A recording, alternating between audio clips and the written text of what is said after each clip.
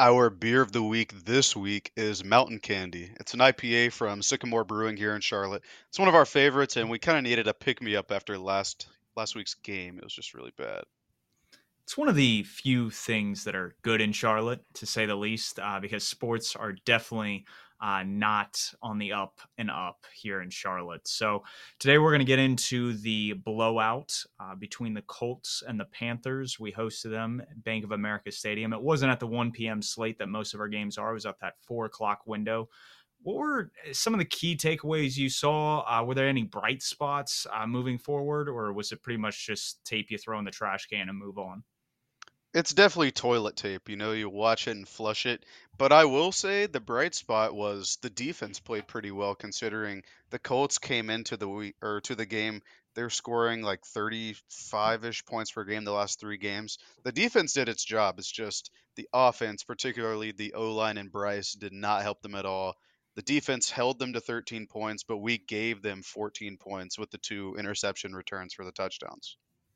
Absolutely. I mean, yeah, the defense held up its end of the bargain. It's the third time I think at home we've held the opposing passer to under 200 yards. We've done it four times on the year. We held Desmond Ritter under that total in week one.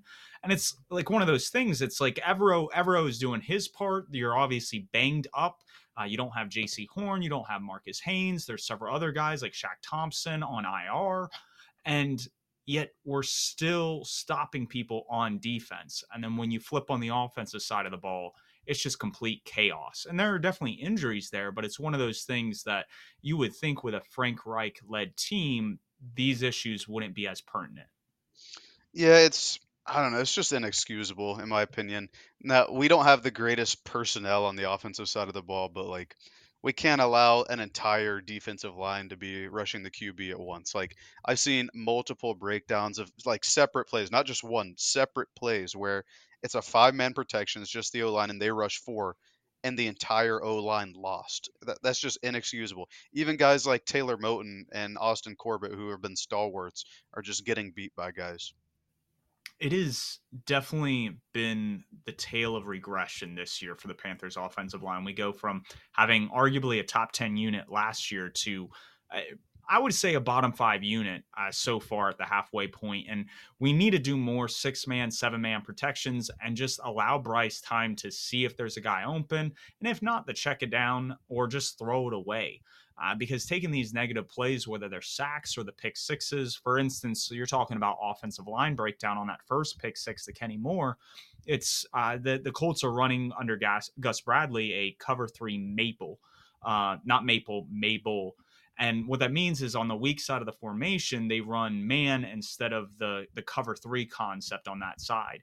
And so with Adam Thielen coming across, Bryce Young thinks he has just zone coverage and doesn't realize that he has man coverage on the back end. So when the pressure's in his face, he goes to his check down, and where he was expecting Kenny Moore to be in a hook coverage, he's in the flat with the running back, and he's taking the ball back for six. So it's one of those things that it was a rookie mistake. It's a learning mistake. But it's still not something you want to see at the end of the half, because I can't tell you how many times this year we've seen at the end of the second half, at the end of the game, Bryce make a play where he shouldn't. He's turning the ball over. He's taking a sack. And those things you got to clean up. And I want to see more of that throughout the rest of the season. I don't care if we win as much, but if he can clean some of that up, we can focus on getting guys around him next year. Yeah, it was certainly his worst game of the year, in my opinion. Just on top of the bad surrounding cast, there were just mistakes he didn't need to be making. I think he was trying to force stuff with them being down for a good chunk of the game. But yeah, like I said, this is just toilet tape. Watch it, flush it, and we have to get ready because the Panthers play again in about, what, 52 hours, something like that? Yeah. 53 hours. So they're going to have to be ready. And like during this game, we lost Brian Burns to a concussion and CJ Henderson. They're both in the concussion protocol. Just came out that they're not going to play in that game, so we're going to need to be ready. What's even scarier is the last time we saw the Bears on Thursday night, they blew the doors off the Washington Commanders, and it's one of those things that would not be a good note at this point in the season. If we go up to Chicago and we get our asses handed to us, I don't know, man. Like Scott Fitterer definitely seems like he is on the hot seat. He is probably looking on his way out the door. but Reich may not be far behind if he can't start pulling some production out of this team. Absolutely, they're getting Justin Fields back, I believe, or at least he's practicing at full capacity this week. They just traded for they traded a second round pick for Montez Sweat, so it's not going to be any easier than it would have been a couple weeks ago. So hopefully, like I said, just flush it and get right, and we'll be able to go out and actually perform in Chicago on Thursday. Absolutely. I mean, there's definitely advantageous things and looks that we should get against this Chicago Bears defense. Obviously, their interior, their defensive line has some stalwarts that they drafted. Like you said, they bring in Monte Sweat. You wonder if that defensive line is going to cause some issues, especially with our Panthers offensive line. And it's just at this point, like again, I'm shocked to not see like play action where we have 6, 7 man protections. I have yet to see Bryce Young really have like a good healthy dosage of that, because that would probably get DJ Chark more involved. That would probably get Adam Thielen more open than he already is. And it's some of those things that I want to see a mixture of that. So there's a blend and marriage between the run and the pass, because we're going to have to be balanced going into Thursday night. This isn't a game where we can just lean on Bryce to throw it 40 plus times and he'll win it for us. Yeah, hopefully Thomas Brown's able to bounce back and do some more of the stuff that he did against Houston instead of what happened last week. But moving on from the Panthers game, we've reached the halfway point of the regular season, at least. And I think it's good to check in on some of the preseason predictions that we made back before the season started in our preseason predictions episode. So, do you have any predictions that you're proud of so far this season, Steve? The odds on favorite currently to win Defensive Player of the Year is Miles Garrett at the moment, and he looks every bit the part that I predicted him to kind of be this year, especially with Jim Schwartz coming into town, them adding some of the pieces they did in free agency. It was something we kind of went more in the depth with when we broke down the AFC North. But I'm definitely that's probably the one I'm most proud of. Max Crosby was my underrated player of the year. He has been lights out for a bad Raiders team. So just seeing two edge guys a year after kind of looking at pressures in the big data bowl, I thought it was kind of cool to see that some of that translated from the data I looked at a couple years prior to what's going on this year. Absolutely. Miles Garrett is on fire. I think the addition of Jim Schwartz has really unlocked him along with the other people they brought in along the defensive line. That whole unit's just been revamped and he's been the biggest benefactor of that, I think. Max Crosby's been lights out as well. I think with Tyree Wilson like coming along slowly, it's like shown some more light on Crosby himself and he's performed up to the standard. I think the one I'm most proud of is we ended up doing a breakout player and an X factor for each team in that episode. And my breakout player for the Seattle Seahawks was Boye Mafe, their second year edge rusher. And he's been outstanding this year, especially the past like 6 or 7 weeks. He's had a sack, at least one sack in the last 7 games. He has a couple forced fumbles and a fumble recovery. He's just been a force for them this year. That was one of the concerns we had for the Seahawks this year was how are they going to beef up their defensive line? And he's really taken a step, especially with Uchenna Nwosu. I don't know if he's on season-ending He IR, but he's is. been on IR. He is okay. Yeah, he tore So his like, pec earlier in the year. gotcha. So yeah, he's Maffei's really stepped up, and that's been a big reason why the Seahawks defense has looked as real as it has the past couple of weeks. Oh no, without a doubt, I thought he was on the trajectory to kind of be a bust after his rookie year last year. But what he's done, he's exactly what you labeled him as. That was the one of the few breakout players I was a little iffy on when we were doing that predictions episode. But you nailed the you put the hammer on the head of the nail there. And who do you have? Because we've been talking about awards, kind of leaning back into that awards episode. Who is the guy that you had winning MVP? Do you think he's still kind of on the trajectory to be that for you? I had Lamar Jackson, and I do think he's on that trajectory. I think we might have talked about it a little bit last week, or we talked about it just throughout the week and over the weekend. That I think Lamar's been one of the most valuable, if not one of the best quarterbacks just in terms of skill level and playing at a high level this year. He just doesn't have some of the counting stats like the yardage totals or the touchdown totals that a lot of other guys have. So hopefully, over the next couple of weeks, they're able to build on the success they've had the last few to get him some more touchdowns, some more passing yards, stuff like that. But I absolutely think that Lamar's been lights out this year, and he's playing at an incredibly high level now that they're figuring out Todd Monken's scheme and all the pieces are fitting together. There's a reason they're in that division where all four teams are currently in the playoff picture in the AFC. There's a reason that they're, I think, 2 games ahead of everyone else. They are. They're head and shoulders above a lot of teams in the AFC, above most of the teams in their division. They're a really well put together team, and the exact the year that I kind of predicted was Eric DeCosta for the Ravens, because exactly like you alluded to, they bring in Todd Monken, but he was able to kind of replicate what the offense needed to kind of implement that system. And that's a night and day from what we've seen with Fitterer and Reich this past offseason. He brings in Odell Beckham, he brings in Nelson Aguilar, they draft Zay Flowers, they add all these receiving threats, and Lamar's dropping back the pass at a higher rate than I think he has his entire career, and it's working out for him. It hasn't all come together, like you said. They're still working on gelling it, and hopefully with that, those counting stats that everybody kind of looks at from like a general consensus standpoint, those go up when people really get serious about the MVP voting, because I think he is one of the most impactful players, not only at his position but like throughout the league. Like this is a guy that is looking every bit the part of that 2019 unanimous MVP candidate. Yeah, for sure. I think when we get to MVP voting at the end of the year, it kind of comes down to like teams with the best records. And if the Ravens can hold on to what they're doing, I believe they're 7-2 right now.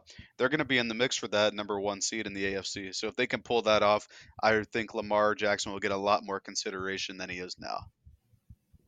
100%. Now, the last I'll throw in two that I was high on, and then we'll kind of transition to the takes that we were proved wrong on so far into this season. But I thought the three AFC North teams would make the playoffs. Those three being Baltimore, Cincy, and Pittsburgh. Like you said, Cleveland is in the mix. I think it's going to come down to Cleveland's going to be in, or Pittsburgh's going to be in, and the other one's going to be out when it's all said and done. And that the Chargers would miss the playoffs this year. And they're 4-4. They have a rough slate ahead of them. The Chargers schedule does not look easy from here on out. And that goes into a take I had this summer with some of my coach ranking stuff, some takes I've had throughout this season. And that is, I think Mike McCarthy is starting to pull away from Kellen Moore. There's a marginal difference in my coach rankings. I think when you look at the Cowboys and Chargers offense, there is a little bit more production that's coming from the Cowboys. And I think that's due in part to the scheme and how Dak is playing in McCarthy's system. Yeah, the Cowboys offense is certainly playing at a high level as of late, as is their defense on the other side of the ball. I think Dan Quinn is pretty high on your rankings as well. I think he's second or third for defensive play callers. But yeah, the Cowboys have been on another level. I said in the offseason during the NFC East episode that I thought they had the best roster in football, and it certainly looks like they are. They're living up to that. They're still behind the Eagles, I believe. Yeah, they're still behind the Eagles, and they're not the ultimate class of the NFC, but I think they can make a run at the end of the year. Their schedule upcoming is not as hard as the Eagles or the Seahawks. So I think it's really going to come down to them and the 49ers of who's going to make that push for some of those higher seeds. It'll definitely be interesting to see. The first take that I'll say, and you had him as your comeback player of the year award, so I think we're both in agreement here. But I thought Calvin Ridley would go off this year. I thought he would kind of be in tune or in the range of like 90 receptions, 1,400 yards, 10 plus touchdowns. And why I think he's on pace for about like 70 receptions, 1,100 yards. That's still not the gaudy stat lines I anticipated him to have. He's getting the coverage and looks from defenses as if he's the number one, but the production just isn't there yet. So I'm curious, do you think he'll be able to knock off the rest of the year, or like say next year he'll be able to really take a step in this offense? Or are we really seeing kind of like his ceiling as a player so far? Well, in regards to next season, I do believe he's a free agent, so I'm not sure where he'll end up next year, but yeah, I'm a bit disappointed as well. I thought that he would have a season a little bit similar or better to that of Christian Kirk last year. And it seems that with Doug Peterson not calling plays that he isn't being fed the targets that I thought he would. I thought he was far and away the most talented receiver on the roster, but it still seems that Lawrence is able to trust Christian Kirk more, maybe just because they have the rapport of playing together for more than like an off season in 6 game or 8 games like Calvin Ridley. But yeah, I thought he'd be a bit more productive as well. So that's kind of a it's kind of a one that I'm down on. Is there any other ones that kind of had you down or Yeah, there's one that we both have that I'll get to in a second, but another breakout player that I had in that or NFC West division was Van Jefferson for the Rams. I thought, well, Cooper Cup's out, they need somebody to step up, and he was kind of the name there. That's been the incumbent receiver there for some time. It was him, Tutu Atwell, Ben Skoranek, and then they drafted Puka Nakua, who's been lights out, excellent so far this year. But I thought Van Jefferson would be the one to take advantage of the open targets, and it was clearly Nakua. And they valued him so little that they sent Van Jefferson to the Atlanta Falcons, where he's not even thriving there in the team or in the system that has like 3 receivers on the roster. I mean, the Falcons are a nutcase that we'll get into during the coaching section here today. But I think that was a good call. You were trying to find the next guy up on that Rams roster. And sure enough, like you said, Puka Nakua was that guy. And if you paid attention to beat writers around the Rams, they were definitely higher on Puka Nakua. I just think from a national standpoint, from the way we saw the Rams squad, we would haven't seen that coming. And that's why it was one of the bigger surprises to start the year. Um, the biggest thing I'll say, I'm going to list off. We had been talking about awards. I thought Lawrence would be the MVP candidate, and there's still half a season. He turned it on the last half of the year last year. So if he goes on a stretch and he pulls off the number one seed, where we were talking about Lamar in that context, Trevor Lawrence could definitely put himself in that conversation. But I think he's outside of the top five and maybe even outside of the top 10 if we were to do an MVP ranking at this point in the season. JSN, I thought he would be offensive rookie of the year. And if we were to give it to a wide receiver at this point, it would go to a Jordan Addison. I don't know if he'd be the guy to get it. But just the misfire on that one. I thought Bijan would lead the league in rushing. Unfortunately, Arthur Smith doesn't think he's a viable option at running back. And then Gibbs in Detroit, again, like two teams that spent really high draft picks on guys that I thought were plug and play, like day one. And Gibbs, when he has played, he's shown those flashes.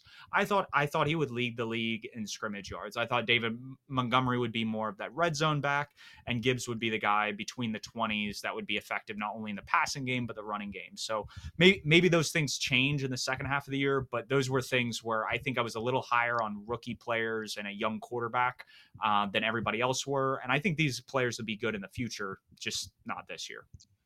I think with Bijan Robinson and Jameer Gibbs, it's an interesting study to look at the two people utilizing them. We see with Jameer Gibbs, they didn't really use him at the beginning of the year too much, but Dan Campbell kind of realized what he's able to do, and it took some injuries to their other running backs like Craig Reynolds and Montgomery, but they finally started using Gibbs in the correct way in the all-purpose back that he is. And now he's thriving. He's had 2 back-to-back excellent weeks. With Bijan Robinson, he came out the gate firing. He scored a receiving touchdown against us in week 1. I believe he had he had over 100 scrimmage yards that week. And then ever since then, he's just tailed off. And it's really been, as we'll talk about later, it's just been Arthur Smith trying to galaxy brain things and trying to see that or think that he knows better than everyone else and not use the number 8 overall pick that the team invested so heavily in when they could have had somebody like Jalen Carter or a receiver or an O lineman or literally anything else. But they chose to take Bijan because he's so talented, and yet they seem to want to feed Algier more and even Cordero Patterson more touches. But like we said, we'll get on that later. And then the last one that we're both down on, I think we had a little bit of like the homer part infect us on this pick, but we both had the Panthers being NFC South winners. For me, I thought they would build off of the success that they had last year at the end with Steve Wilkes. They would keep a similar identity and add in a rookie QB, which was a better QB than Sam Darnold, and just build off what they had last year, and they failed to do that. We were talking about this pre-recording. I think the biggest thing is when you look at the way we were playing ball at the end of last year that made us look like kind of that 500 team is we were bringing in bigger bodies. We ran 12 Hmm. personnel or had six offensive linemen more on the field, and we just were going to pound the ball incessantly. Foreman leaves in free agency, and then all of a sudden this year, instead of kind of running those heavier sets, we're running 11 personnel 90% of the plays. And like you can't do that when you ship out your number one wide receiver trying to get your quarterback. Like the wide receiver room wasn't that good to begin with. You ship out your best player and then you try to build it through free agency. There are going to be growing pains, and we should have seen that more. The writing was on the wall in the preseason when they were using 11 personnel at these kind of rates. When we had the injuries to the interior offensive linemen, we should have those should have been the red flags that this team isn't ready to compete. And I think both you and me were kind of distraught. I wouldn't say distraught, disheartened after the 0-2 start because there was no reason why we did not start the year 1-1. The fact that we lost both to the Falcons and the Saints in the manners that we did, we kind of realized this wasn't the team. And it's just frustrating to see us trying to force a square peg into a round hole. This doesn't work. This wasn't building off what we did last year. And had we kept Wilkes, we would have had some continuity with whoever the quarterback was this year. And again, it's frustrating. It's maddening to see kind of Tepper make some poor decisions from a management standpoint, and you wonder where it's going to go from here. I was distraught after those 2 games. I don't know about you. The Falcons and Saints are not good teams. And this isn't me being a hater. They're not well managed. They're just not good teams in general. And so to lose both of those games, albeit they were close, that's just super disappointing to me. But yeah, hopefully there are some changes made moving forward for the Panthers. I think a bad loss on Thursday would kind of help expedite that, but we'll see. And let's get to more around the NFL stuff, maybe on a more positive note, so we're not lamenting about the Panthers this whole week. Um, the big game that I wanted to talk about was Seattle and Baltimore. This was another Baltimore versus NFC very strong team, and another great performance by Lamar Jackson and the Ravens against said NFC team. It was. The What the Ravens do on defense has been special to watch versus the Detroit Lions and now the Seattle Seahawks. They pretty much load the line of scrimmage. They'll put five, six, even seven bodies on the line of scrimmage. They're able to simulate pressures that way because they're messing with kind of offensive line communications and trying to figure out who's coming after the quarterback and who's not. Geno was under duress the entire game. They weren't able to get their run game going, and it's incredible to see. Mike McDonald has a deep rotation at the defensive line. He's able to generate pressure, and then between Roquan Smith and then Kyle Hamilton and some of the other pieces they have on that back end, they're able to have some exotic looks, and it suffocates offenses so well. And it's so exciting to see. Like obviously, I think we all would have wanted to see like a like 31-37 barn burner, but to see this kind of domination, you just go, okay, when the Ravens play one of the true contenders, whether it be from the NFC or the AFC, like a Chiefs or the Bills, or I think the Ravens Jaguars would be a really, really, really good game. Those are the ones that I think are going to be really, really good to watch. It's going to be extremely competitive, but it is cool to see how well this Ravens team is put together to where they can just steamroll some of the better teams in the NFL. Yeah, McDonald had a great, I believe, not rookie year, but first year as their defensive coordinator last year. But he's just kicked it up another notch this year. I believe you said it in your play caller post this week that he should be the number one candidate for a new head coaching job. And it's easy to see why. Like you're talking about the simulated pressures that they have, the way they're able to use some of the versatile back end pieces that they invested a lot in, quite frankly, like Roquan Smith and Kyle Hamilton being a first round pick. But it's all coming both together of for that. both of whom are not like premium positions. Like when you talk Right. about like building a roster from like a smart analytical way that a lot of people write about, trading for and paying Roquan Smith and then drafting Kyle Hamilton with a first round pick are not good moves, and they have panned out and they look wonderful, and like, that's cool to see. Yeah, and then the Kyle Hamilton draft, they had another first round pick in that draft, talking about non-premium positions in Tyler Linderbaum, their center, who's been excellent since they've taken him. He's such a But baller. yeah, I mean, you need to draft good players. That's what it comes down to. But my point is that McDonald should absolutely be one of the best candidates for a head coaching position this year. And then on the offensive side of the ball, the Ravens are continuing to hit their stride. Not only is it the passing game that's taken it up a notch this year, but their run game has also been pretty effective the past couple weeks. Gus Edwards is getting like big rushing loads and converting them into touchdowns. Justice Hill is a good scat back, like good reception out of the backfield, back stuff like that. So even after losing J.K. Dobbins for the rest of the year in Week 1, they're able to like what's the word? Like shoulder the load that he would have had with the other running backs on their roster. Yeah. And I think what's really cool about Todd Monken is the last time we saw him calling plays in the NFL was with the Tampa Bay Buccaneers when he had Jameis Winston, when he had Ryan Fitzpatrick. And I was expecting it just to be an aerial attack, like all three downs, like we're throwing the ball like 60, 70, 80% of the time. Like we are chucking the ball. And that's just hasn't been necessarily the case. Like they've found a balance and they've been able to incorporate some of these I wouldn't say Greg Roman concepts, but been able to use, okay, we have this great offensive line. We have a mobile quarterback. Let's use this to our advantage to actually get some ideal running looks and get Gus the ball. Because, like you said, J.K. Dobbins goes down and Gus the bus. Like he's looked spectacular over the past like 2 or 3 weeks. And that's been cool to see when you can get that kind of production out of a backup running back. Yeah, the Ravens are certainly fun to watch. On the flip side, Seattle, like you said, their offense was completely stymied by that Ravens defense. It was good to see Jackson Smith and Jigba have that one catch down the right sideline. It's good that he's showing flashes. So I don't want to say late into his rookie year, but it took a while for him to get going. So it's good to see him getting the touches and showing some flashes. He broke his wrist preseason. Hmm. You had Jake Boba. They had some of the tackle issues, so they were running a lot of 12 and 13 personnel to kind of. And again, it's a smart play caller understands like, hey, we have injuries to our offensive line. Let me actually have extra blockers. Bobby Slowick in Houston, Shane Waldron in Seattle, but like apparently that's just not something that happens in Carolina. So it's just very interesting to see like when you understand the pieces you have to work with, how to best utilize them. And I think JSN over the past few weeks, like you said, he's shown spurts and that he can be a special player. It's just he's kind of buried beneath the depth chart and had an injury to start the year. Yeah, that's super fair. And then on the defensive side of the ball, the Ravens were able to score and run all over him. But Boye Mafe did have another impact play. He had a strip sack on Lamar Did Jackson. they So had the he's strip he's just sack and continuing to just eat this year. He's what I would say he's probably a top 10 edge rusher this year. So it's cool to see. oh yeah, from a production standpoint, he's definitely there. I'm going to be very interested to see end of year like analytics, like pressure numbers based on different passing situations to see like how elite he is. Like, is he like in the same breath as like a Max Crosby, a Miles Garrett, or is he a tier or so below, like maybe with like a Brian Burns kind of player? So that'll be interesting to see.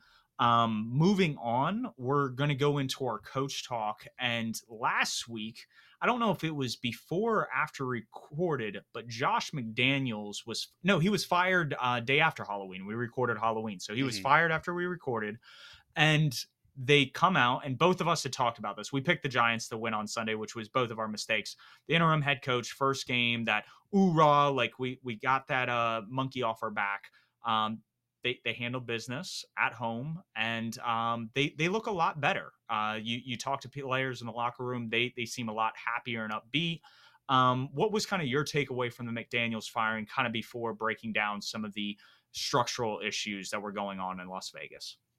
I mean, I thought it was necessary. He's not been a successful head coach at either stop, and it seems that he had rubbed a lot of the players the wrong way with just some of his antics. You like have reports of him like taking over meetings, saying, "Oh, don't ever talk bad about the Patriots," or even back when he was the head coach of the Broncos, saying that he could take a high school quarterback and take him to the Mm-hmm. playoffs or something like that. It's just bizarre things. It's easy to see that his ego was a big problem with him being a head coach. And they also fired the general manager, Dave Ziegler, as well. So it looks like a whole organizational restart for them. And I always think it's good to get a head start on firing coaches when you know they're going to be fired. Just so one, you can get a better look at upcoming candidates, and two, you can give that interim head coach a better chance of getting a job, whether whether it be with your organization or with another one for the next season. So, good on Al Day or yeah, it's Al Davis, right? Not Mark Davis. No, I think it's Mark Davis. Al Oh, it's Davis Mark. was the Oh, yeah, senior. he was He's the passed. Yeah. correct. Mark, good on Mark Davis for getting the job done early. But yeah, I always mix Mark and Al Davis up. But yeah, I'm. I don't want to say I'm happy about the firing because you're never happy that somebody gets fired. But it was good to see them do the correct thing. I think there's a couple different approaches. And nowadays, the Shanahan or the McVay style of bringing in different mindsets, kind of having a melting pot, iron sharpening iron on the practice field. You have those people, and then you have more I would say classical models, whether you look at like a Reed arc, a Belichick or Parcells arc, where it's you have your scheme, you have your coaches and players within that scheme. And while you definitely try to cater to your player skill set, it is much more about like the bigger picture than the individual pieces. So with those two in juxtaposition, what we see with Josh McDaniels, I think he's great from a schematic standpoint. Where I think he messed up is he brings in Dave Ziegler, a buddy of his, to be kind of the general manager, reason why both of them were dismissed at the same time. And you have this idea of you're going to build a roster a certain way, and they didn't really see it through. You pay Derek Carr the instant you get there, you cut him the next offseason. And that was the whole reason why Devontae Adams even got traded to the Raiders. And then what do? You try to bring in Jimmy G, and Jimmy G's well, I mean, he's the mess that he is, and they found that out very quickly into this year. And this wasn't a complete team. They didn't have a vision for the team. And there were rumors last year that if it wasn't due to cash constraints, Josh McDaniels would have been fired then. And so at this point, I don't think it ever goes back to because a lot of people want to say this is indicative that the Patriots way or mantra doesn't work. And I think that mantra a lot of comes back to is it's do your job. Like stay within the scheme and stay within the system. But like you said, leaders know how to orchestrate kind of that. You see Mike Tomlin, you see Bill Belichick over the years. There's an ability to kind of keep the locker room together. And when you're doing stuff like you tell your team, like, I could go to the playoffs with a high school quarterback, like that's not boosting anybody's confidence. That's not boosting your team's morale. You are not putting them in positions to win. And this whole like mantra, do your job, then like completely falls apart, it erodes, and you don't look good. And I think what really comes down to is Josh McDaniels, as good as he is as a play caller, as somebody who can scheme up plays, he's not a leader. He just isn't. And so you have to separate, okay, who can lead men? Who can be a head coach and handle those responsibilities? And who can scheme those guys to where they're going to make the best plays on the field? And I think that has to be distinguished when you're making these decisions. Yeah, I agree. And then looking back at some of those signings, you talked about Derek Carr and that not working out, Jimmy G. And Jimmy G, it was injury, but that's who he is. He's been an injury prone QB his whole career. Hunter Renfro, I believe, when they got there, they extended him. Um, he didn't do like anything last He year hasn't. Like and he's been hasn't done anything this non-existent. year. Chandler Jones, I believe, was another extension by them. I don't want to go down that road because, like, you never know if it's like something like mental health related or something like that. But it's just hasn't worked out with them. So all of the big signings that they haven't worked. Jacoby Myers has been okay. That's a good one, but And they that's also a rank. Patriots player, and He so is, yeah. McDaniels is used to that for his system. So like outside of that, all of their signings have been pretty poor. I don't want to say it's as bad as it was with was it Gruden and Mike Mayock because that was just a shit show for lack of a better word between Gruden and then Mayock's drafting pedigree with picking only Clemson, Alabama, and Ohio State players, no matter how high or low they were on Uh, consensus boards. That's all they would pick, and they would all not work out. But yeah, it just wasn't good there, and it was time to move on. That's the yeah. whole crux of the No, spiel I'm giving you. it's definitely time to move on from that respect. One of the things I posted about it yesterday on Twitter is that retread coaches I don't think are necessarily it. I think when you have an elite or close to an elite coach, that stuff works. I.e., like a Sean Payton, I think he'll pull Denver, that franchise, together over the next couple of years. Doug Peterson, what he's done in Jacksonville, both of those phenomenal jobs. But when you see the job Dennis Allen's doing in New Orleans, that's iffy. You see the job Todd Bowles is doing in Tampa, another so. And then, like, what Ron Rivera is going on with the Washington Commanders. I mean, Magic Johnson has openly ripped this guy on Twitter. So it's Yeah. you see some of these second stints, and it doesn't pan out for some of these guys, and I don't get it. Frank Reich, it's the same thing with him. Frank Reich and Sean Payton, they were the two retreads this year. They look honestly substantially worse than the jobs that Jonathan Gannon, Shane Steichen, and D'Amico Ryans have been doing. And those were the other three coaches hired this year. So it's one of those things that I think people need to be cautious of guys that failed the first go round, because I don't think it's going to work the second time around unless they were successful the first go round.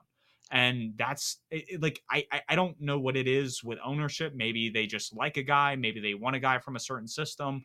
But that, I don't think that's a successful way about hiring a head coach. Well, looking even further with Mark Davis, the last coach that they hired before McDaniels was John Gruden, right? Mm-hmm. Another retread, and Gruden been out of the game for Raider, yeah, like yeah legend. but he'd been out of the game for what, like 12 years or something, Yeah. doing ESPN Monday Night Football. Then what did they do when they signed him? They give him a 10-year, $100 million contract when they signed him, Yep. and they ended up firing him within like a year and a half or 2 years. So obviously they need to reevaluate how they're hiring over in Las Vegas. But yeah, I don't think that unless you've proven, and guys like Andy Reid and Sean Payton and Doug Peterson, they've proven that they know how to get it done. Unless you've proven that, I don't think that being a retread, like, there's no reason for you to hire a retread when you could take a chance on some of these young, upcoming, promising minds like a Ben Johnson this upcoming cycle. Guy we're about to talk about, Kevin O'Connell, D'Amico Ryans. He's not an offensive play caller, but his defensive schemes were the best in the league last year, and he has his players playing well within their system there. So I just think the upside is higher on some of these upcoming coaches rather than some of the retread coaches like you're talking about. Ron Rivera is another one. Yeah, no, and like, and there are so many illustrious trees to kind of pull from, and like if you're gonna go retread, like I, for instance, like over like a Dennis Allen or a Josh McDaniels, why aren't you going to Brian Flores? Guy took over an abysmal Miami Dolphins squad and then strung together two consecutive winning seasons before getting fired. And that shows production. That shows turning around a poor franchise. And obviously, like what's going on right now in Miami with Mike McDaniel, like obviously that looks like they took the right direction. But like if you're going to go that route, exactly like what we talked about, get somebody that was successful, that actually had the ability to instill a culture that the players respected. Like that stuff sticks. That stuff holds. And you see that with the Mike Tomlins, the Pete Carrolls, I know Andy Reid is a schematic guy, but like players love playing for him because he's a player's coach. Yeah, absolutely. It's hard to see what the allure behind McDaniels was there. And I mean, he was offered the Colts job too, but Mm-hmm. yeah, yeah, he must interview super well and must kiss a lot of ass in interviews. But moving on to a coach that was very good this week. We talked about him a little bit like 1 minute ago. Kevin O'Connell. They come into this week with Jaron Hall, the rookie out of BYU, starting because Kurt goes down last week. And then they also trade for Josh Dobbs from the Arizona Cardinals, but he's not ready yet. They traded for him on Tuesday. I believe it was on the deadline on Tuesday. So this was going to be Jaron Hall's week. Josh Dobbs, I believe, didn't even practice or didn't take reps with the starters in practice. So we go into the game. Jaron Hall gets knocked out, I believe, at the end of the first quarter. And what happens other than Josh Dobbs coming in and getting the job done and getting the win over the Atlanta Falcons? And we'll talk about the Falcons here in a second, too. But just an excellent performance from not only Joshua Dobbs, but from Kevin O'Connell to keep the ship afloat and get the win there. Justin Jefferson went down, and this team was 1-4. There were talks that they needed to ship out Kirk Cousins, strip this roster to the bones, and shoot for the future. They have now rattled off 4 wins. One of them, like you just elicited and kind of mentioned, is Kirk Cousins wasn't even in the game. They are down to a guy they traded for halfway through a week, and this guy came in and balled out. And that just shows you. And I was hearing reports. The Athletic did a good breakdown, kind of on one of their podcasts, of like kind of the dynamic between Kevin O'Connell and Josh Dobbs and some of those plays. Is that the play would kind of get called in? There's terminology that Dobbs is obviously familiar with, being a veteran quarterback. And he's going, okay, so you're going to do this if they move here. You're going to throw here if you get this look. And so it was very cool to see kind of them maximize kind of the time leading up to the snap, giving Josh Dobbs the best opportunity to succeed. And it just goes to show, like, Kevin O'Connell is a really good coach. Like, he can scheme some things up, and we're seeing it with Zach Taylor in Cincinnati. Slow starts by both of these teams, but they are now starting to heat up. And if the Vikings can get this kind of production from Dobbs moving forward, and Justin Jefferson comes back, like, this is a wild card team. Like this is crazy to say, but at 5-4 and what they just got out of Dobbs, like, I very wholeheartedly believe this is a team that'll be the 6-7 seed in the NFC. I agree, and I think that last year them going was it 13-4, 14-3. I think it was 13-4. Yep. They kind of got the oh they super overachieved pass. So Kevin Yep. O'Connell didn't get a ton of credit for it. But 13 wins is 13 wins. I don't It care is. what your like your base EPA is, what your net rating is in terms of like point differential. 13 wins is 13 wins, all right? And so I don't think he really got the credit for that. And so this year we're thinking, "Oh, they're going to regress because they won every one-score game last year." And it started to look like that to start the year, like you talked about they Yep. were 1-4. It was But all the flip. They were mhm, losing all those one score games, and everybody was like, "Oh, the irony!" Like, and that's what it right. was. It was a little bit of unluck to start the year. Same thing with the Giants, but the difference is Kevin O'Connell has his team turned around over the past few weeks. Like you're talking about 4-0 the last 4 weeks. Granted, they were some close games, but they don't have Justin Jefferson. Now they don't have Kirk Cousins, who you might not like Kirk or not. He was playing like a top 10 QB this year, maybe better than that. He was playing And lights out this year. what did Kevin O'Connell do this offseason? He realized he had an issue on the defensive side of the ball. And Quezzy, their general manager, who is analytic, like kind of driven, he kind of Hmm. strips the defensive side of the ball down a little bit so that they can kind of build towards the future, get out of contracts that were bad for them. And they bring in Brian Flores. And about halfway through the season, like, people are buying into a system. And this defense that we talked about that didn't have a lot of talent is starting to hold its own. And like, that's cool to see that Kevin O'Connell realized, hey, let me upgrade in a position that's going to help us regardless of who we have on that side of the ball. And like, that's just cool to see. Like, that's talent recognizing talent. Absolutely. With a player talent deficiency, the defense has improved due to the coaching talent, like you're referring to. So just an excellent job by Kevin O'Connell there. And like, yeah, I agree. I think that they can make a push for the wild card because, as advertised, the NFC is weak. We have the division winners, and then you have the Cowboys and Seahawks, and then after that, it's bare bones. So they can absolutely make a run at it. And we alluded to this before, the team that they faced on the other side of the ball, the Atlanta Falcons. We talked about Arthur Smith, Oh I think, the boy. past 2 or 3 weeks, but it's just gotten worse and worse. I mean, first it was what, the toxic groupthink thing. And so, all right, And that blew sure, up in his face. Like, to the point that like he benched him the week after saying it. right, like, sure, you look, you are an NFL coach and I'm not. So like, okay, maybe I am buying into toxic groupthink. Nope, you benched him. And it was in part due to the concussion. But as we see this week, I don't believe Ritter is still in the concussion protocol, but he's already named Taylor Heineke the starter. So that's like 2 losses for him right there. And then the other one with the personnel package stuff like that. Him talking about, oh, Bijan Robinson does so much off the ball for us. You know what he also does for you? Stuff on the ball.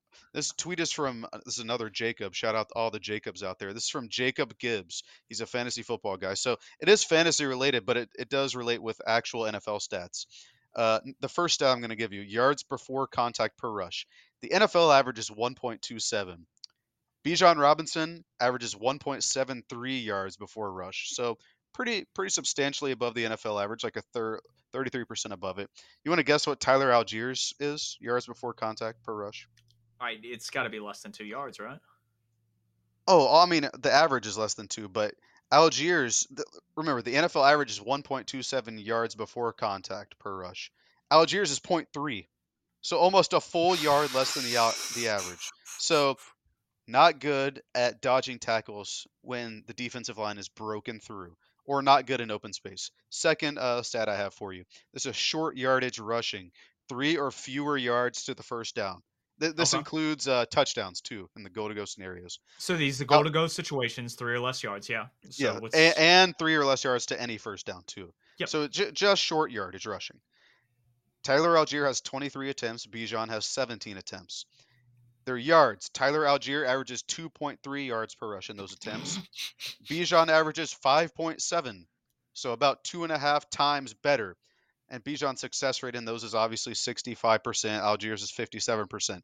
So not only is Bijan better at eluding contact, he's better in short yardage opportunities and taking contact. He's a better bruiser than Tyler Algier. And then the third one, explosive runs, and which are runs of 10 yards or more. Explosive rush rate, so it's a percentage. Bijan is 15.5%. Algier is 6.9%.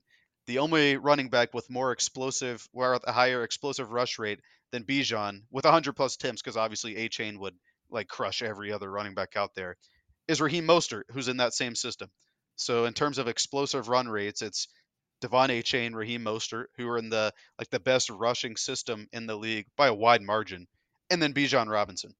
And so there's just zero statistical evidence that supports Algier being on the field more than Bijan Robinson. But of Well, I course, mean, Arthur Smith knows more than we do, so he has to galaxy brain it. I'm thinking about there's an exact scenario like this. They were on the goal line. I believe it was first and goal mhm. from the one. First play, jet sweep, Janu Smith rushing play, Yep. stopped for a loss. It's, I believe, a negative 1 yard loss. So instead of running Kyle Pitts on a jet sweep, or the guy you traded for in Van Jefferson, or the number 8 overall pick in Bijan Robinson, or the like super weapon that Cordero It's Patterson his is. boy from Tennessee. Like, of Yeah, course, it's Arthur it's his Smith guy. is gonna. Yeah. Yeah. Second play, pass attempt to Jonnu Smith, incomplete. Third play, rush from Tyler Algier, stuffed, loses yards, incomplete. They have to kick a field goal. And do you know what they lost the game by? I believe it was a one-score game. They had to, I'm gonna have to pull Dobbs this had up to, now. Dobbs got the rushing touchdown. By the way, incredible rushing Yep, touchdown from Josh 31-28. Dobbs. It was a 30. Oh, 3 point. so if they get a touchdown there, they win because assuming they hit the extra point. Um, so yeah, Arthur Smith, like, come on, man. You, I promise you, and I'm not saying that he's not listening to this, but I promise you're not smarter than everyone else. All right, just use the players that the front office has given you, who are supremely talented. That's why they went that high. Use them the correct way. It's maddening. Like you said, like all those points about Bijan being a better runner, whether it be avoiding contact, with contact, the whole 9 yards. Bijan was the complete package, and Nate Tice with the Athletic thought that the Falcons would have a top 5 offense, which I think both you and I thought was a little mind-boggling going Hmm. into the season. But had they actually been like leaning on Bijan a little bit more, like he would probably have some monster games. He would probably keep them in some of these games. And exactly like you said, this concept of like galaxy branding, like, oh well, the defense is scheming for these players, so I'm going to use my backups. Like, what are you doing? Like, look at like as much as like people want to nag on Mike McCarthy and whatnot, he at least is getting his playmakers involved. Like he has Hmm. been feeding CD Lamb. Like that's your star. Get your star the ball. Like it's like the Eagles. They do it well. Whether it was Steichen last year or Brian Johnson this year, like they're like, okay, we're gonna force feed AJ Brown. If Dallas Goddard and Devontae Smith are open, we're gonna get them the ball. You don't see them like scheming these exotic play looks to go to Zacchaeus or like Rashad Penny or like guys that are like buried on the depth chart. It's just wild. Like Right. I don't even know how he's a coach still. Like he should be fired. The talent level in the NFL is so, I would say it's so even to the fact that you can't play your backups trying to outsmart the other team's defense, because even if you do outsmart them, their defensive starters are better than your backup on offense. So Yep. they're gonna run Algier down. You have to play the supremely talented player. The, I had Bijan Robinson third overall on my board out of everyone for a reason. he's just that good. Ahead of guys like Bryce Young, CJ Stroud. He's just that good, and they refuse to use him. It's very disheartening, especially from a.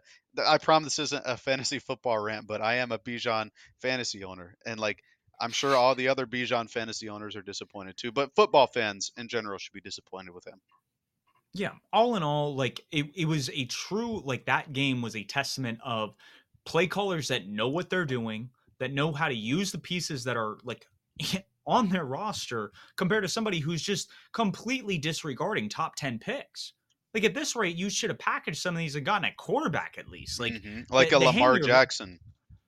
well, that or you could have traded up this year, try to get, or you could have taken a Will Levis, like what, regardless of what you would have tried to do, like getting a premium position and just doing the analytically smart thing would have probably been the better decision. Like the year they took Kyle Pitts, take Penny Sewell. If you had an all star tackle right now, that would probably do wonders if you're going to hand the ball off to Tyler Algier.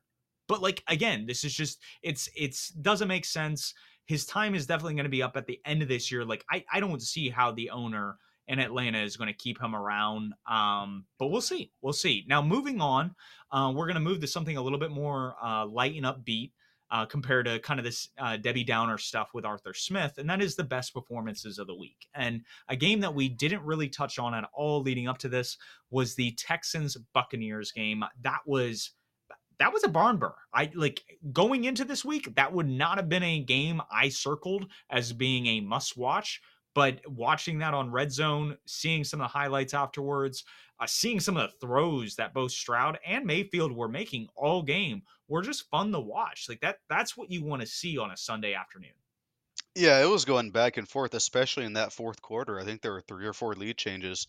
But the difference was CJ Stroud, 470 yards and 5 touchdowns to I think it was 4 different receivers. He was just outstanding. I mean, he wasn't facing a ton of pressure, but even when he did, he stood tall, made the throws, and he got him the win just with his arm. Some of the passes he had to Tank Dell were absolutely phenomenal. I know a lot of Panthers fans have made the jokes like, "Oh, well, if we had taken Stroud and Tank Dell, we'd look a lot different." And maybe that'd be the case, but I would argue then why not take Bryce Young and Tank Dell? It's one of those things that Hmm. taking the better wide receiver, and I think Tank Dell was rated a little bit higher than Mingo on your board. It's just one of those things that sometimes it's better to just take a ready-made prospect that can be an impact player day one rather than a raw talent that you have to develop on pretty much short notice because Mingo throughout most of the season has played 90+% of the snaps each game.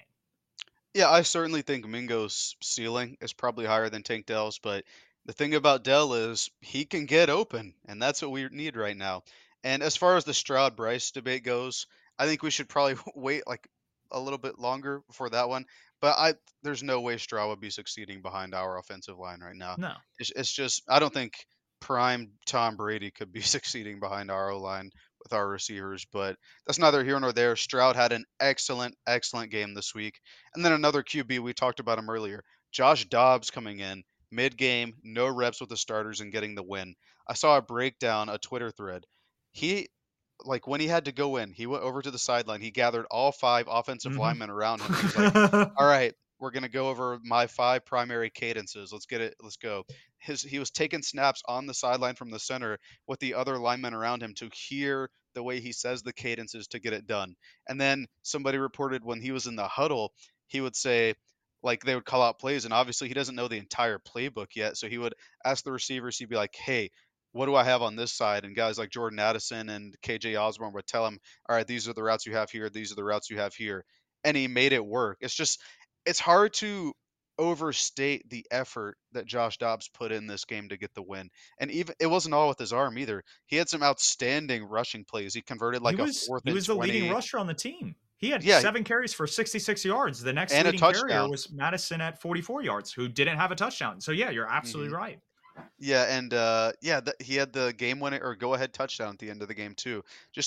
I would say Stroud definitely had the counting numbers, obviously best performance there. But in terms of just effort and like putting the entire team on your back, there's nobody probably throughout this entire year that did more than what Josh Dobbs did this week.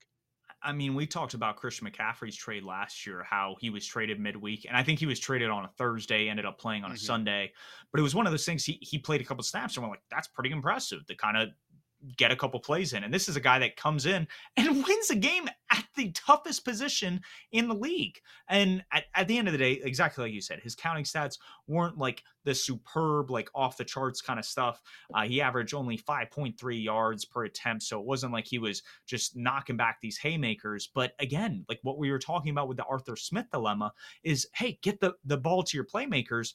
TJ Hawkinson and Jordan Addison, Hawkinson with 12 targets, Addison with 7. Like those are your two leading guys. You're going to try to get those guys the ball as much as possible. And then what Dobbs was able to do with his legs, it was just phenomenal because like where I was talking about his yards per attempt was like 5.3, his rush yards per attempt was 9.4.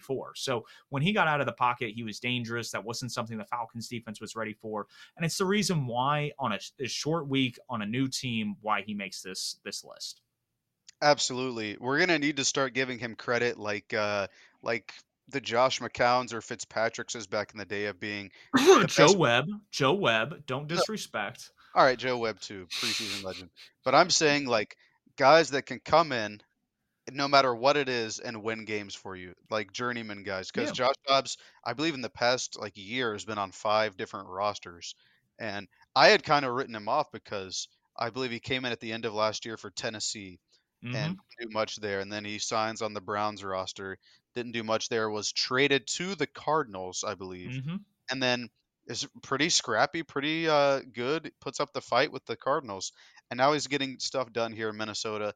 I think everybody needs to start giving Josh Dobbs credit, and it was cool to see that the Vikings Twitter account posted that after that game they had a ton of Josh Dobbs jerseys in the team shop. That's the kind of love that he needs going forward. That's awesome. The final two best performances came in one particular game, and that was one of the games I would say would be circled on this past week, week 9. It was one of the matchups in the 4 o'clock window that were really kind of like the okay, let's see what these two teams are about, and that was the Philadelphia Eagles hosting the Dallas Cowboys. Was the 28-23 finish. Cowboys had several opportunities at the end of the game to kind of pull away and win it. Unfortunately, were unable to, but both Jalen Hurts and Dak Prescott had 3 touchdowns apiece. I think Jalen Hurts had 2 through the air and 1 rushing. But it was one of those things that like these are really the two teams that are the class of the NFC. We saw them go toe to toe. It'll be interesting to see kind of what these teams look like the second matchup in Dallas in a few weeks. Yeah, Jalen Hurts had kinda had an iffy year to start the year, like, the first 5 weeks or so. It was, like, 7 touchdowns and 7 interceptions, but over the past couple of weeks, he's really come on strong, limited the mistakes, and has put the team in really good positions, not only throwing to A.J. Brown, who's had just a great, like, 6-week stretch or whatever, but to guys like Goddard, who went down in this game, and Devontae Mm-hmm. Smith when he went down. He's putting the team in the best position, and then Dak Prescott on the other end, finding CeeDee Lamb, finding Jake Ferguson, who's looking like Dalton Schultz last year, just like the tight end of the Dallas Cowboys. Just finding the open spots and catching the touchdowns, basically. That's what Schultz did. But both of these guys really dueled it out, and in the end, it came down to that fourth down play, and CeeDee Lamb was just short of the line to gain. Unfortunately. And yeah, it looks like the Eagles pulled out of there with the win. And then, like you said, in Dallas, it's going to be interesting to see how it shakes up because I believe the Cowboys had generally owned the Eagles the past few years. So it'll be interesting to see. Well, what was interesting, I think Cooper Rush started against the Eagles in Philly Hmm. last year. And then it was Gardner Minshew at the time, who was Jalen Hurts' backup, was the guy who played in Dallas. So hopefully both of these quarterbacks are healthy again for a round 2 because I think like that adds another element of juice, makes it a little bit more competitive. You have the tush push element with the Eagles. So a lot of fun narratives. These are two of the best teams in the NFC. It was a lot of fun to kind of watch the game go back and forth. Moving in, these one of these guys we have kind of loosely on this list. But the MVP watch, I think the top dog right now, and it's not really a question unless AJ Brown and Tyreek Hill really start pushing towards that 2K mark that it looked like they were kind of projected to kind of hit earlier in the season. It's Lamar Jackson. Like at this point, Patrick Mahomes, he's looked shaky. Tua's looked shaky when he's played teams above 500. Josh Allen, until like the fourth quarter, like he's a pumpkin the first three. So it's one of those things that he hasn't looked consistent. Jalen Hurts has been banged up with his knee, and then he had the one illness versus the Bucks game. Just hasn't looked himself this year. Um, and then I think you have here Joe Burrow, but I mean he looked off the first couple of weeks. So it's like one of those things like who are you really going to put in this discussion? And like my question is like obviously you have Lamar before like the preseason. Like is this really the guy that's going to run away with it if they pull off the number one seed? I think if they do get the number one seed, then he's going to have a really strong case for that MVP, mostly because Mahomes is going to have voter fatigue at some point. Because I mean, he would probably deserve it every year, every other year. But like you were talking about, Mahomes, Tua Tagovailoa, Josh Allen, Jalen Hurts, they've all had their fair share of stinkers so far this year. And I would say those are the main competition to Lamar Jackson so far. Granted, the Chiefs are still 7-2. The Eagles are what 8-1 now. I think Yeah. they're 8-1. The Dolphins have a positive record. The Bills are still their offense is still good despite them being 5-4. So it's really going to be up. I think it's really just going to come down to who's that one seed at the end of the year. Then I had Joe Burrow as well. Like you said, he started slow, but they always start slow. And I believe he was a top 3 MVP vote getter last year. And this year you could even like have an excuse for them starting slow with his calf injury.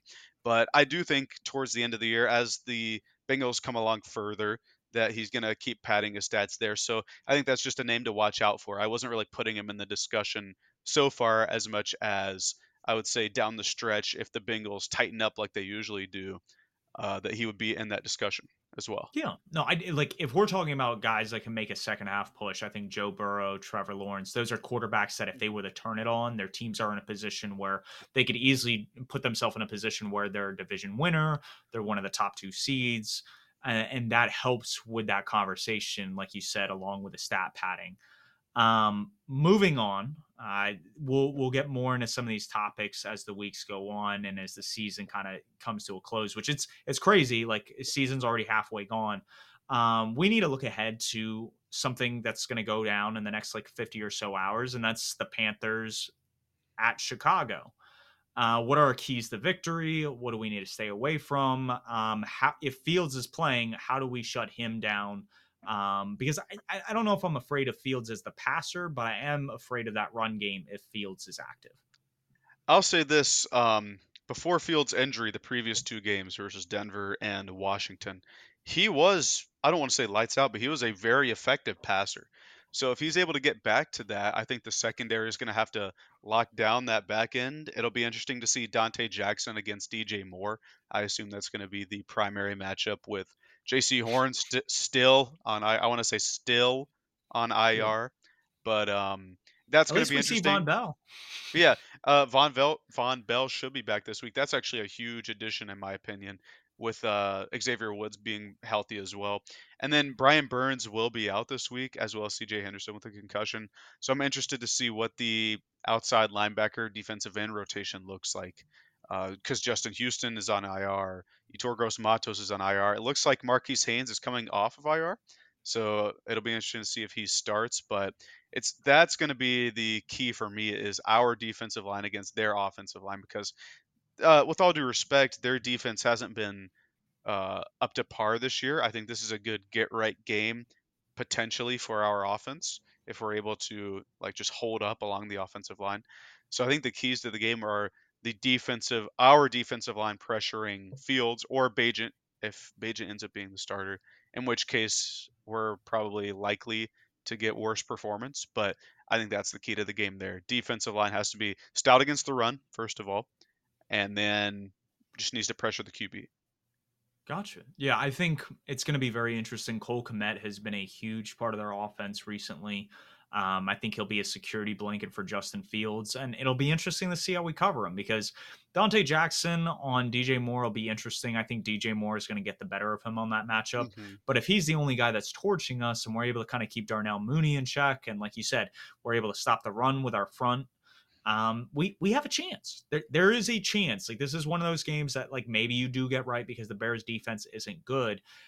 It's just one of those things that so much has gone wrong, and I think the big thing is can Bryce regardless of if the offensive line's imploding around him, if wide receivers aren't getting open, to just throw it at the feet of your running back. Like, stop taking sacks, stop trying to force passes. I would rather us just go back to the line of scrimmage that it started at. Like, I think that'll help so much more in moving the ball and having good drives down the field, because I think we can win this game if we put up 21, 24 points. This doesn't have to be a barn burner for us to win, but we do need to be smart about what we're doing with the football.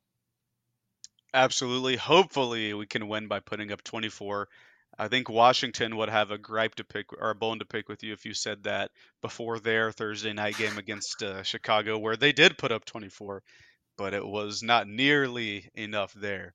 Yeah, Uh, what I would hope with is, because that Washington game came shortly after the Denver game, Fields was in a little bit of mhm. a rhythm. Him coming off that injury, I expect him to not be just on the money in the first half, and that's what's going to give us a chance. Yeah, if we can turn Fields over one or two times, I think it should be a pretty solid chance that we win that one. But as we always do, we talk about our future Panthers, what the stars of the college level did last week. We had a bunch of great games last week, a lot of good ranked matchups. The first one being Kansas State versus Texas that went to overtime. Texas did end up winning without Quinn Ewers at quarterback. Malik Murphy filled in pretty well for him. The people I wanted to point out in that game are Adonai Mitchell, their receiver transfer from Georgia. He's just been outstanding this year. I think I've looked at my preliminary receiver rankings, and I think I've settled on him being a preliminary top 5 receiver for me, behind obviously Harrison Jr., Malik Neighbors, and then Keon Coleman and Odunze from Washington. I think those four are pretty solid, but Adonai Mitchell's just been outstanding for me. Big body, has the speed, willing blocker, which is huge for receivers at the next level. And then Cooper Beebe for Kansas State, the interior offensive lineman. He did a really good job against a stout Texas front. And for Panthers fans, if you've been paying attention, we might need some interior offensive linemen next year with how our O line's been playing. And then a couple more guys. Nazir Stackhouse, the defensive tackle for Georgia, he got really gifted an interception against 12th ranked Mizzou this week. He didn't bring it all the way back, but he got close to a touchdown there. And then in the LSU Alabama game, this is the one that I had circled. Obviously, being an Alabama fan, this is the one I wanted to watch. And they have a ton of draftable players on both teams, but the ones that stood out to me were Malik Neighbors, the receiver for LSU, 10 catches, 171 yards, and a touchdown. Like I said, after Marvin Harrison Jr., I think it's really up in the air for who's wide receiver two between Neighbors, Keon Coleman from FSU, and Roma Dunze from Washington. All three of them are outstanding, but Malik Neighbors has some DJ Moore to his game in terms of the yak potential that he gets after getting the ball. But I also think he's a bit faster than DJ, which is going to be interesting to see how he ends up in the league. And then Justin Aboigbe for Alabama, the interior defensive lineman slash defensive end. He forced a ton of pressures onto Jaden Daniels, LSU's QB. And if you watch LSU, you know their QB is very elusive, very slippery.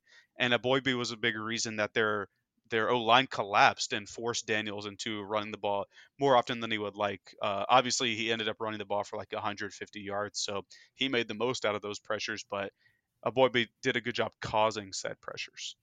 Now, to go back to Napers, regardless if he's wide receiver two, wide receiver three of this class, this is a guy, like, when you talk about wide receiver U, Alabama and LSU are great universities pumping out wide receiver uh, talent.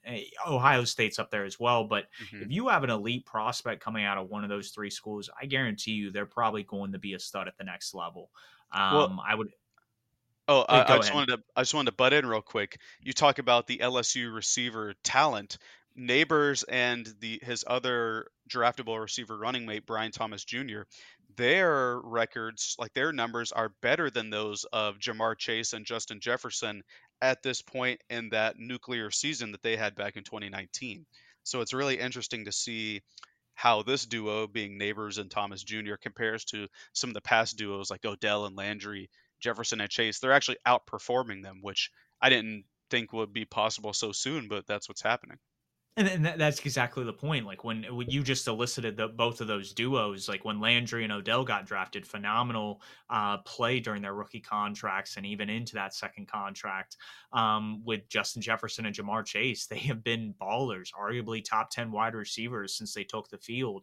And that's just cool to see. So it's one of those things that when you have these programs that do so well at pretty much developing some of these talented players at certain positions, you just got to spam it. I know we try to galaxy brain it with a Terrace Marshall, but like if these are the superstars of these offenses, take them, move up to get them. I can completely understand moving up and trying to draft somebody like this because wide receiver is a premium position. When you can give your quarterback a premium target to throw to, and he can make you look right when you're wrong, that's what you need. Absolutely. You see what Jamar Chase, Jalen Waddle, Devontae Smith, all from the same class, did for their QB development. It's huge to have a number one receiver. It is. Now, we will post, like we typically do at the end of the week, our weekly bets and our pick'ems. Currently, Jacob leads the all-time series at the halfway point. He is 86-50 on the year. I am one game behind him at 85-51. Where I have the leg up is our against the spread. Jacob will sometimes pick the money line and the over. But his picks, he's 11-16 on the year. I'm 14-12-1 on the year. So I have a little bit of an edge there. Not like this starking contrast. But as we wrap up our perfect takes, mine is that I think the Josh Dobbs mania, even though what Kevin O'Connell, what they did in Atlanta was pretty special. I think with New Orleans coming to town, Dennis Allen and that defense, what they're going to be able to do to Kevin O'Connell in that offense is they're going to be able to shut them down, limit what they do, and I don't think they score above 20 points. Again, this is an offense without Justin Jefferson. If you can take away Jordan Addison and TJ Hawkinson, I think you can make this a one-dimensional team, and it'll be interesting to see, but I think the Saints will come out on top on Sunday. That's an interesting one. I think when the passing game did get taken away, he showed that he was able to move the ball with his legs. So I do think that's an interesting one. I have the Vikings winning that one as of right now. My perfect take is that Lamar Jackson will continue his MVP campaign as the Baltimore Ravens stretch their division lead. I believe we talked about it. I talked about that earlier. I believe they're either 2 games or 2.5 games ahead of everyone in the division. And they play the Cleveland Browns this week. The Browns actually come to Baltimore this week. They've been hapless all year on the offensive side of the ball. The way Mike McDonald's has their defense schemed up, I think it's going to be not a cakewalk, but a pretty convincing win against the division foe Cleveland Browns this week. I mean, they beat them 27-3 the last time. It's just Mhm. at this point, like, it's one of those things that, like, I feel like they're going to beat the door off this team. I'm more intrigued by the game the following week between them and the Bengals because at this point, Joe Burrow's a little bit healthier. That was a 27-24 game. They had Mhm. that wild card finish last year. That's the rivalry. That's the juice I want to see. But yeah, I agree with you. Lamar Jackson is probably going to perform adequately. I will say this Cleveland Browns defense is star studded. So it will be interesting to see if he's able to put up gaudy numbers. And if he is, like, I think that only cements his MVP case that much more. Absolutely. Cool. Well, with that, we are wrapped up with, I believe, we're at episode 18, 19, somewhere in there. We're approaching episode 20. So pretty cool milestone for Perfect Takes as we approach. We've had a lot of fun doing this, and we look forward to the rest of the season. And with that, we're done.